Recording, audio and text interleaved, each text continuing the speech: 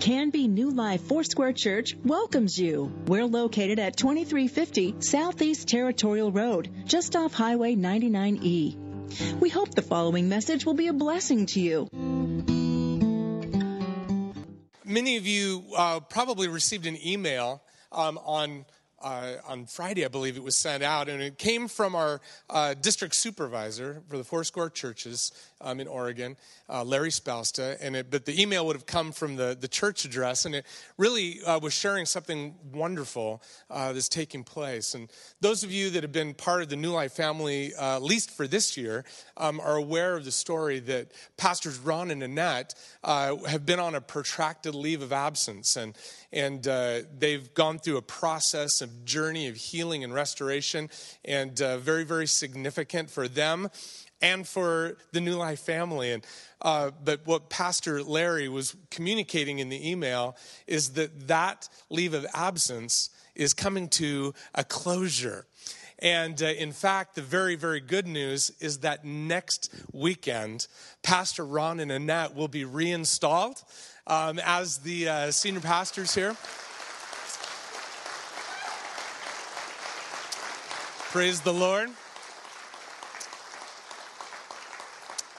And not only is that so significant for the Swartz and for the New Life family, but truly I believe that for each person that has their own story and possibly has some brokenness as part of that, the recognition of what God will do restoratively in each one. I believe there's great reason for rejoicing and for hope for each one individually. And so what I'd like to do is invite you next weekend to make sure you're here. And in fact, not only will there be the laying on of hands and the reinstalling and recommissioning of Ron and Annette next weekend at all three of the services, but immediately following each of the services, there's going to be out on the patio a reception for Ron and Annette, just to welcome them and to encourage them and to celebrate together. So wanted to make sure you knew that. That is next weekend. And now it's my privilege to invite the scarfed one.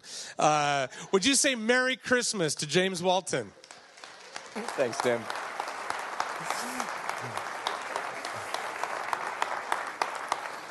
Welcome, folks.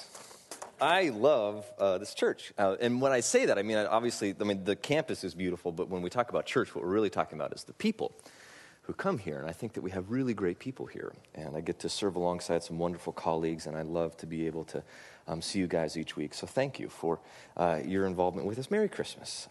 I'm really excited to see what God has in store for us, not only in 2014, but in many years to come. So what we're going to do today is we're going to talk about how Jesus is the centerpiece of Christmas. So what we're going to do is we're going to look here. You see, Jesus sits right there in the middle. And we're just going to kind of work around the circle, and we're going to use this out of the book of John. John is the fourth gospel, and unlike Matthew and Luke, that starts with the Christmas story, you know, the nativity and the shepherds and the wise men and the Bethlehem business, Mark doesn't do any of that because he gets right into the action. John takes things from a bit of a different perspective. John actually was written much later than the other three Gospels, and so he has the benefit of a few more years of reflection. And so we're going to pick it up in John's Gospel. If you have your Bibles, you can turn there. Find the New Testament, Matthew, Mark, Luke, and John. John's the fourth book in there, and you're going to stop at chapter 1. And as you're there, let's go ahead and pray and get into our text. Jesus, thank you that you have come to bring us grace.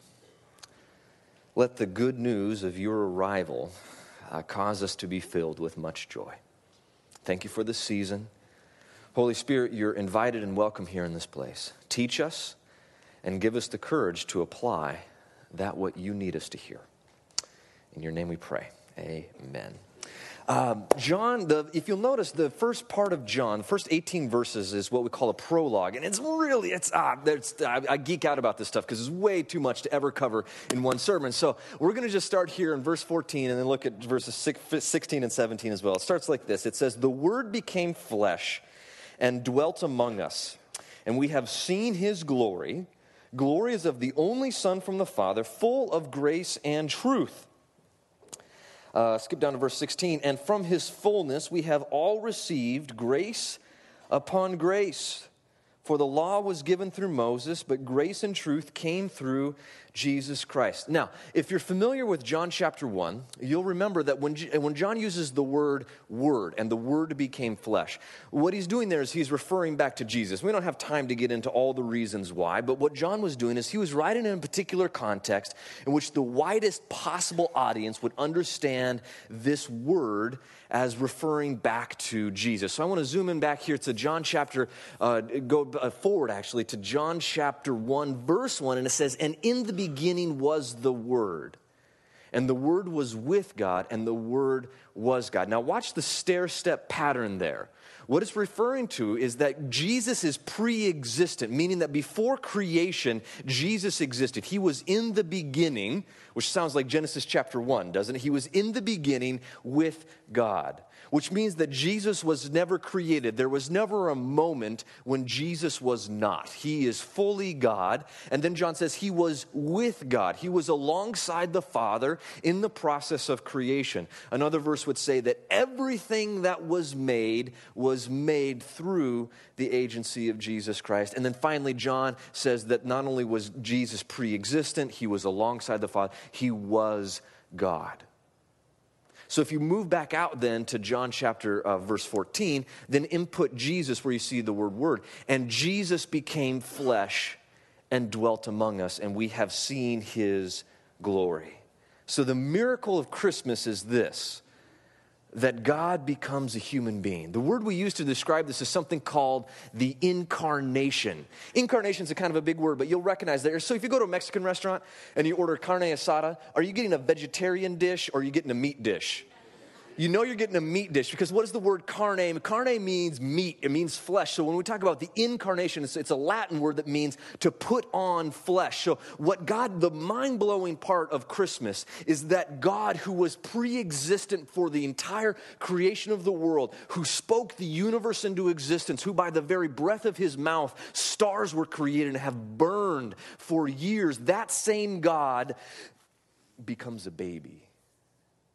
So what we call the incarnation, that God puts on flesh, that he becomes like one of us, that God becomes a human being. I don't know, if you believe in God, I don't know, there's a chance that you have a perception of God that you consider him to be something of what we call like an absentee landlord. He set the whole business in motion, but basically he's somewhere else, hiding out on the backside of a star somewhere, watching us with a long telescope, wondering what we're all up to, but really not terribly involved.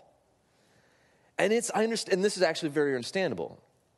If you've ever lost a loved one in a tragic way or had something very negative befall you and you were praying, God, please stop this, or please no, and then your worst fears were realized, it's easy to ask, okay, God, where were you? If you're real, why didn't you step into my situation? And sometimes if we're not careful, what can come out of that is a kind of resigned disappointment with God. He obviously doesn't care. Look at this bad event that happened in the past. And the Bible doesn't give us that luxury, because what the Bible describes for us is not a God who is distant, but a God who cared so much that he was a God who came near. He was a God who put on human flesh, who came, the Bible says, in the form of a man. So he became a human being. And he understood everything of what it was like to suffer. If you look at Jesus, sometimes it's really easy to think of Jesus as like, well, he's just kind of pretending. He's really God, but he's just kind of like wearing a set of clothes that looks like a human being, but really he's God.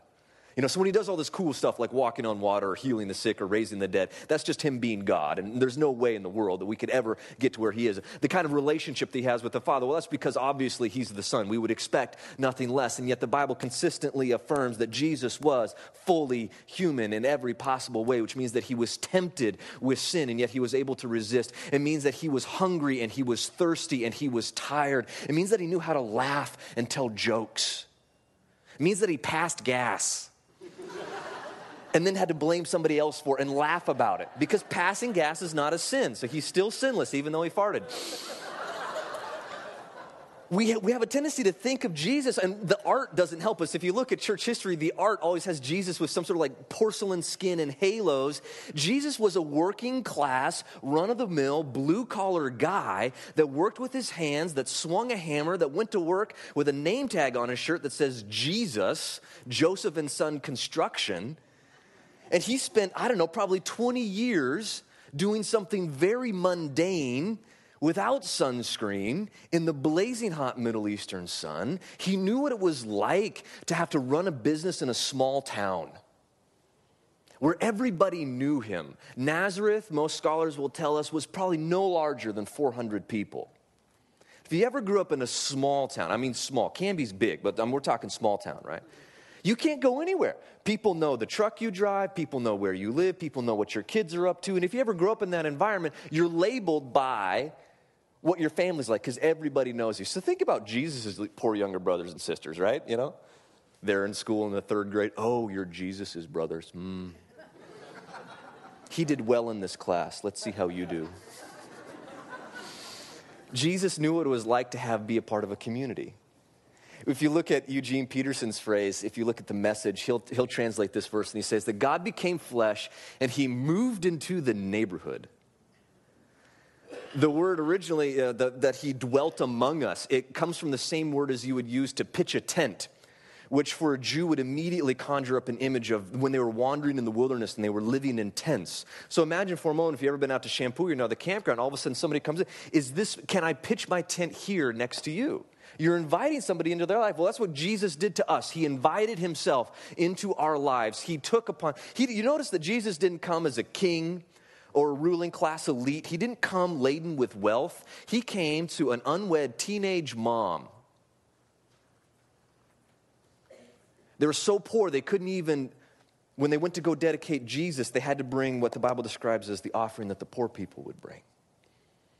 Jesus came to a position of no reputation, and yet he moves into the neighborhood. This is what the incarnation means, that when we look at Jesus, because when we see Jesus, we see God. So what does God care about? God cares about being next to us. God is with us. That's what Emmanuel means. And we serve a God who is not distant. In fact, he is so intimately close to us. And here's what I love about the Christian life, and especially the Christmas season. The Christmas season asks us to look at the nativity and the birth of Jesus Christ in awe and wonder that a beautiful God would come down to an ugly world and say, I am going to redeem everything about this so that I will become a man in order that mankind might be with God. We saw that earlier, that Jesus came in order that we might receive adoption as sons. But here's our responsibility. We don't just get to look at Jesus and say, wow, that's really neat, and go on our merry way. We get to look at Jesus and say, if Jesus became like a human being in the neighborhood in which he dwelt, how are we doing? What does the Bible say about what we're supposed to do to our neighbors? The Bible says, blank your neighbor. What does it say? Love. Okay, love. Great. So everybody gets that. Also says, love your enemy. We'll ignore that one for a time being. I would suggest that a great first step, if you're going to drill down and ask, what does it mean to love someone? It would probably be to get to know their name. How are you doing? Do you know the names of your neighbors? That's a great place to start, because here's what Jesus did. Jesus lived in a small town, in a public place, and he did business with everyone. He didn't sequester himself back in his own little holy huddle. He was out among the community. And this is what I love about the opportunity that we have as Christians today, is to be among our community, in our neighborhood, knowing the people who are around us. And I recognize that Canby's rural, distant, remote sometimes. So you might look out, on your street is like cows, and then the chicken coop, and then trees. So I understand that not everybody has neighbors, okay? So some of you guys are stuck way out in the boonies, and frankly, you like it that way, and you don't want anybody to stop by. Others of us live in apartment complexes and on blocks with, streets and blocks and in neighborhoods and cul-de-sacs and subdivisions, and we have the opportunity to actually kind of do life in a bit more of a public way. How are we doing with this? There's, I think, amazing opportunities that we oftentimes, because it's not built into the rhythms and the habits of our world, where there's an attitude that I want this church to have, that as we go from here, what you get to be is a little Jesus, a little immature, improper, imperfect reflection, but a reflection nonetheless of Jesus Christ in the world around you. And as you begin to live a public life, what do I mean? It means keep your blinds open. It means turn your porch light on. It means create a welcoming facade. It means spend time in public places, like walk your dog in your neighborhood, spend time in your front yard apart from just mowing it. Allow people to interact with you in neutral territory. Get to know people. Hand out Christmas cards to your neighbor. Don't just mail them. Knock on their door. Hi, I'm not sure we've met. Here's us. We'd love to be able to spread Christmas cheer. Now, we have a terrible habit sometimes of labeling the people around us, right? Well, those people, they're like Duck fans, and those people, I'm certain, are Democrats, and those people, they have a sign that says season greetings in their yard, so they must be totally pagan. May I suggest to you that God didn't come in the form of a baby in order for us to complain about people who say season's greetings as opposed to Merry Christmas. Now, I mean, I appreciate the war on Christmas, and I get that Christianity is under attack, but Jesus came that we might demonstrate grace. And if somebody says Happy Holidays or Merry Christmas, have the decency just to say thank you, because they're trying to interact with you. A stranger doesn't talk to you the other 11 months out of the year. So appreciate that, even though they don't use the language you may prefer. Because our gracious response is far more important to Jesus than us insisting on the word Christmas being used. That's just me. That might be, anyway. All right, we got to keep going. All right, point is this. Don't miss out on the opportunity to host football games and to mommy swap and to take care of one another. My wife and I realized this a while back. We moved into a neighborhood, and we got to know a few of our neighbors, and then we realized that it kind of just stuck right there. We had our circle, and that was kind of it. We realized we don't know even the people who live adjacent to us, and so we just decided to start hosting these dinners. Like food, you'll notice that Jesus is constantly eating with people. Do the same. Do the same. Invite people over to dinner. There's no church happening this upcoming week. You've got all the nights of the week off. So find time where you'd normally be at church to find somebody into your house. Invite them in, have a meal. And in fact, so what happened with us is that we started small. There was like 3 or 4 families that got together on our back porch. And then we decided, well, what if we started doing this kind of like every month? And wouldn't you know it, like we just had a Christmas party. That was probably like the 4th or 5th time that group had gotten together. And there was like 30 people there. Because friends had invited friends, and it just went up the block. And these are all people whose houses we can see. And now we get to know them. We know the dogs that they walk. We know what they're about. And I don't know, half of them probably aren't even Christian. And that's great, because at least now we know them. And there's a point of contact for relationship. So I know some of you are committed introverts, and the idea of meeting somebody new is absolutely terrifying. May I encourage you, for the sake of the gospel, Jesus left heaven to come to earth to be among us. Leave your front porch and cross the street for the sake of the gospel. Okay. All right. What's next? All right. Verse goes on to say this, that we have seen his glory. The glory is of the only Son from the Father, full of grace and truth. What is glorious about Jesus? 2 things. Well, 3. 1, that we see it. 2, that he is the Son of the Father. And 3, he is full of grace and truth. The Father is fully pleased with the Son. Do you guys remember when Jesus gets baptized? So if you don't know the story, so Jesus is about 30 years old. He had spent his entire life working, supporting a family. And all of a sudden he goes down to the Jordan River, meets his crazy cousin John the Baptist. And he asked John to baptize him. And so here, it's a good thing we had a photograph there. So that's what happened. So Jesus comes up out of the water, and if you remember, so the heavens open, and the Spirit comes down in the form of a dove and rests upon Jesus, and then what happens? There's a voice from heaven. You guys remember what the voice says? The voice says, "This is my beloved Son, in whom I am well pleased." Now, this is a very cool incident in my mind, but what's really amazing to me isn't so much that the heavens broke open and that God spoke audibly to the people standing on the bank. It's the fact about when this happened. What had Jesus done at this point in his life? Had he healed any sick people? Had he, you guys, I've mentioned this before in School of Life. What's amazing to me about this isn't that it happened, but that it happened here. At the very beginning of Jesus' ministry, far before he had ever done anything of quote-unquote ministry value. Jesus was a regular guy working a regular job. And this was the first part of his ministry. So here's what this means, is that Jesus' worth, Jesus' value in the eyes of the Father was quite apart from his performance.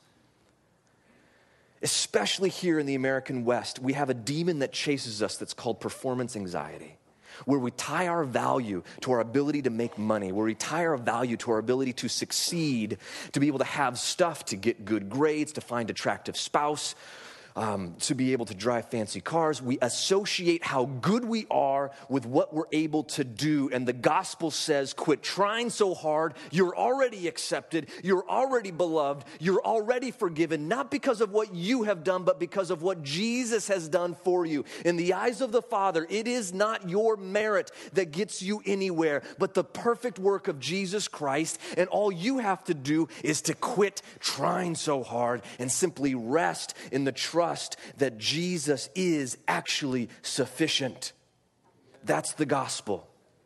And no other gospel will get you to the place where you are accepted by the Father unless it's through Jesus Christ, because he is perfect and we are not. And that gives us the power to be able to rest. It means that our sins have been forgiven. Happened to follow Billy Graham's grandson on Twitter, and he put this up this week. He said, I could dismiss half of my patients tomorrow if I could assure them that they are forgiven. A non-Christian psychologist to a friend of mine. Think about that statement. I'm not a therapist, so I can't say whether or not this is totally true, but it resonates with you, doesn't it? That the people who populate this therapist's office are people who are dealing with an abiding sense that they're simply not worthy enough, that they haven't been forgiven.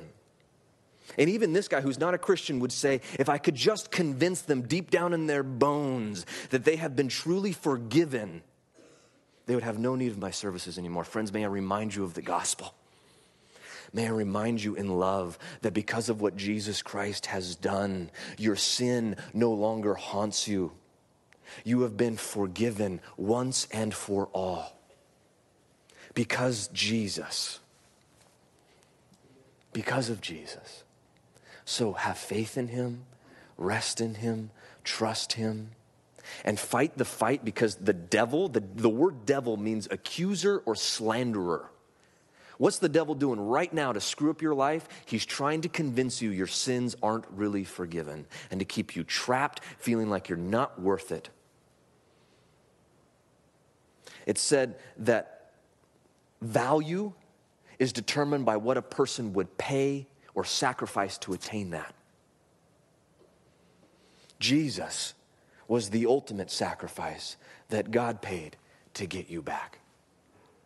You look to the cross and you see Jesus, and in Jesus you see the value that God places upon you. He hasn't made junk. You're not junk. You're forgiven. Goes on to say, gets even better. Verse 16 says, for from his fullness we have all received grace upon grace. Where have we received this from? The Bible says it's from the fullness of Christ. Again, it's important what your imagination tells you when you imagine Jesus. Sometimes a lot of people think it's like a zero-sum game, which means that if I give something to my buddy Tim Mossholder here, I'll have less to give to Tim Lesher because my resources are finite. And you kind of think that if God is going to bless somebody else, that means he's got left to hand out to you. And that's not the way that our God works. His grace is infinite. From his fullness we have received. God is an overflowing fountain. He is a bubbling spring. He is infinite. There is no depth to our God. There is no amount that you can take from God that would impoverish him. He continues to give and to give and to give. From his fullness we have received grace upon grace. It does not stop. God does not get dry. He does not grow weary. He does not say your quota is full. He says, I have more to give, because he is not like us. He is infinite and he is gracious and he is for us. So rest in the fact that God won't ever quit. This is the beautiful thing about why Christmas is awesome. You remember all the way back in Luke, so the shepherds are out, keeping their watch over their fields or their flocks by night, something like that. Luke chapter 2, and then all of a sudden the angel shows up. What does the angel say? The angel says, "Fear not, I bring you good news of great joy for all people, for unto you is born this day in the city of David a Savior who is Christ the Lord." Why is Christmas good news, great joy, all people? Because Jesus is a God who does not get empty.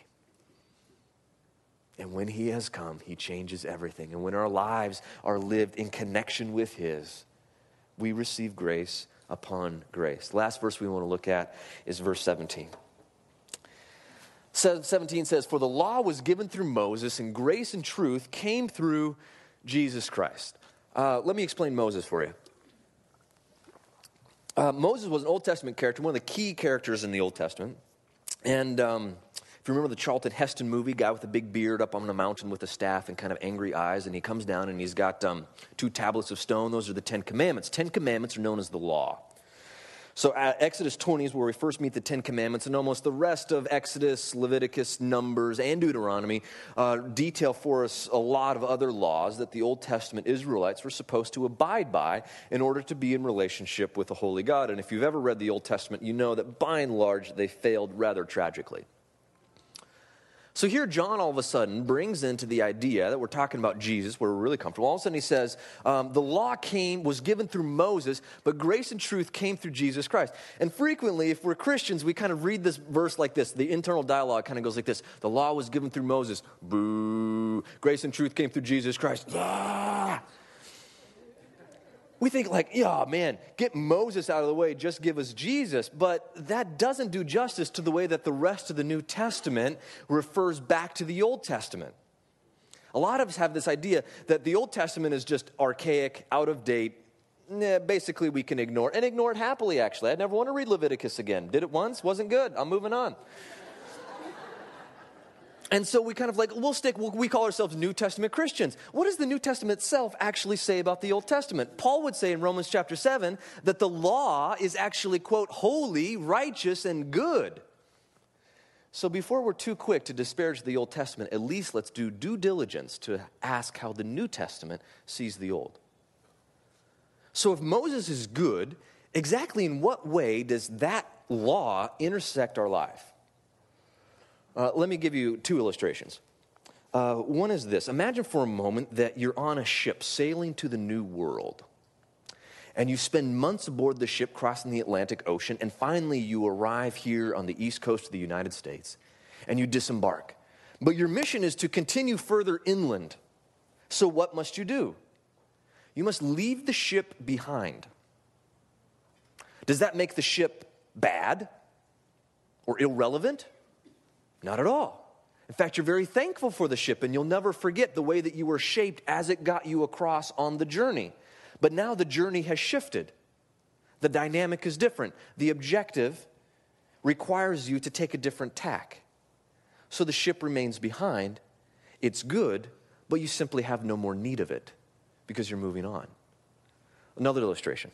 Imagine for a moment that you're, say, in Paul's environment. Paul was familiar with Roman households. Imagine for a moment you come from a relatively wealthy Roman household, and the father of the household cares for you as a son and wants very much for you to be educated in all the ways of the Greek and the Roman philosophers and wants you to be able to be very intelligent. And so what does that father do? He hires for you potentially maybe an educated slave in the household. This person becomes your guardian or your tutor. And from infancy, this person is with you to teach you and to guide you and to inform you, to help shape you, to give you a sense for what is right and for what is wrong, to let you know how the world works. Well, what happens the moment that you become an adult? Do you have the need of the services of a guardian or a tutor anymore? No. You don't. Why? Well, frankly, you're an adult. And whereas before in infancy and childhood, you needed an external rule book in order to keep you in line so that you had something that would keep you in check, but now as an adult, what do we want? We want people who are mature, who are able to determine right and wrong for themselves, and from an internal motivation, make their way through life. The tutor doesn't become somehow irrelevant or ugly just because you're simply coming to adulthood. In fact, you're very grateful for the tutor to get you to where you are now, but now at this new stage in your life, you have no more need. Does that make sense? I'm twisting that out of Paul in Galatians chapter 3. So I want to show that to you here. It says, before faith came, we were held captive under the law, imprisoned until the coming faith would be revealed. So then when the law was our guardian, there's that word, think tutor for a young boy in a Roman household. The law was our guardian until Christ came in order that we might be justified by faith. So now that faith has come, we are no longer under a guardian. For in Jesus Christ you are all, what's the word? Sons. Sons of God through faith. So here's the beautiful thing. We have come to a place of full maturity and adulthood. The law was useful to get us to Christ. But now that Christ has come, Christ supersedes the law. Now here's what I'm going to be careful not to say. The Bible in many places all throughout the New Testament says you are no longer under the law.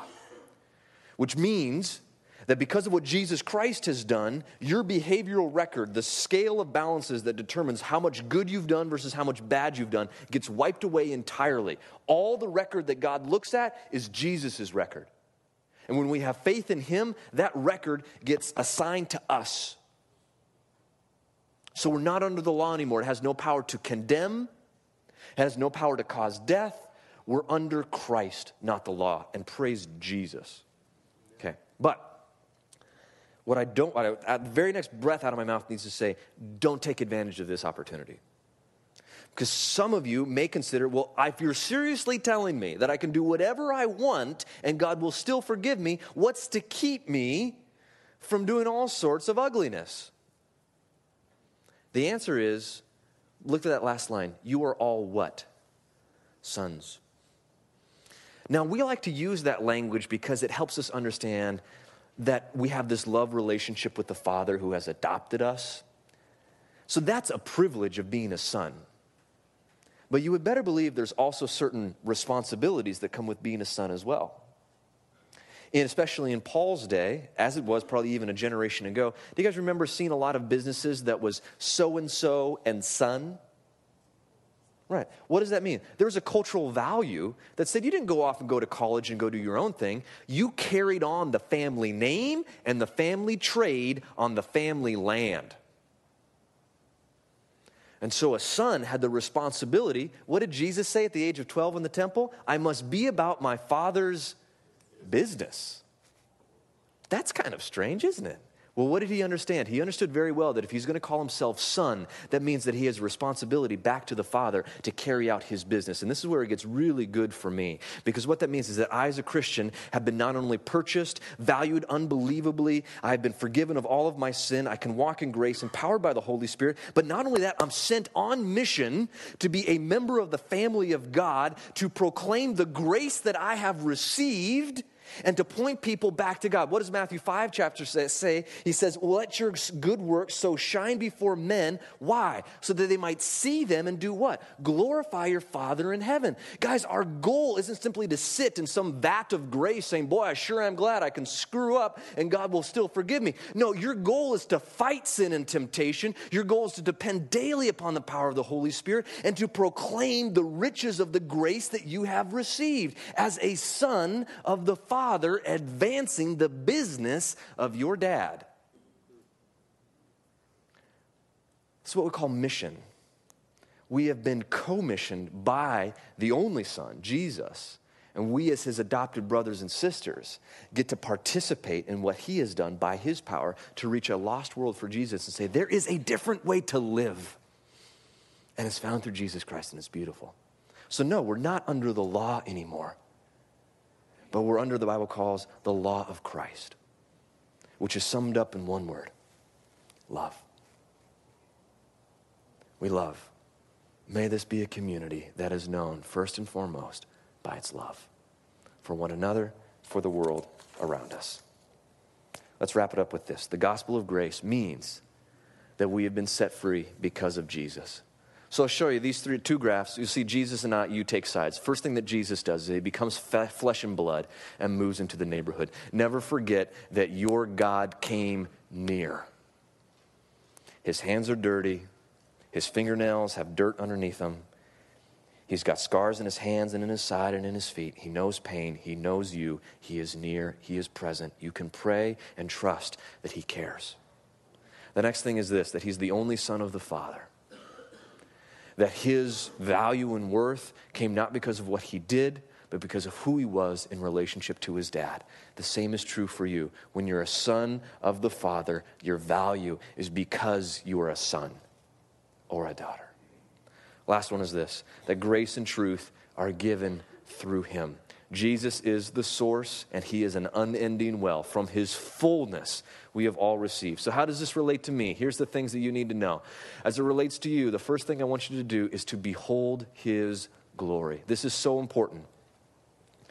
The only sustainable vision I see for the Christian life isn't to come to church every week and to get like an adrenaline shot to try harder doing the things that you're not good at. The only sustainable way to live the Christian life, in my opinion, is to behold the glory of Jesus and to be so captivated by it that it actually changes you from the inside out. You can't resist temptation forever. You need temptation to be replaced with something else. That man's name is Jesus. So when you behold his glory, when you begin to fall in love with him, when you begin to appreciate him for who he is, then a lot of the other areas in your life begin to fall into place a little more easily because the motivation becomes not extrinsic outside of you. Well, the preacher man said I should do X, Y. No, Jesus within you says, I am motivated by my love for the King. The next thing I want you to do is this. Recognize that you're adopted into his family. Believe that you're truly forgiven. Recognize that grace has intersected your life from the moment you were born and that you are held together by the grace of Christ and that he still actually deeply, truly, genuinely loves you and that you are his son and his daughter and you're adopted. Not only that, but you have the full right and responsibility then to be a good reflection for the Father who loved you so much, which above all means this, love your neighbors well. The last thing that you do is simply receive his grace and then give it to others. Jesus has forgiven you of all. That gives you the power and the capacity. It's never easy, but it gives you the ability to forgive others as well. We can move through life as a community on mission, motivated by love, empowered by the Holy Spirit, focused on Christ, rooted in the Bible, worshiping God for the sake of the good of this world because of Christmas. Jesus is the centerpiece of everything. He's the center of Christmas. I want to pray and just invite our prayer teams and our worship team to come forward. Jesus, thank you that your grace is sufficient. Lord, I just want to pray for especially my brothers and sisters here for whom the holidays represent pain because of loss of a loved one or for whatever reason. Father, would you please be near to them? Would you let them know that they're loved greatly? Thank you, Jesus, for your grace. Help us, God, to leave here motivated by a desire to reflect your love well to this world. Help us to be creative and innovative and consistent in that end. For we're your kids and we want to be about your business. In your name we pray.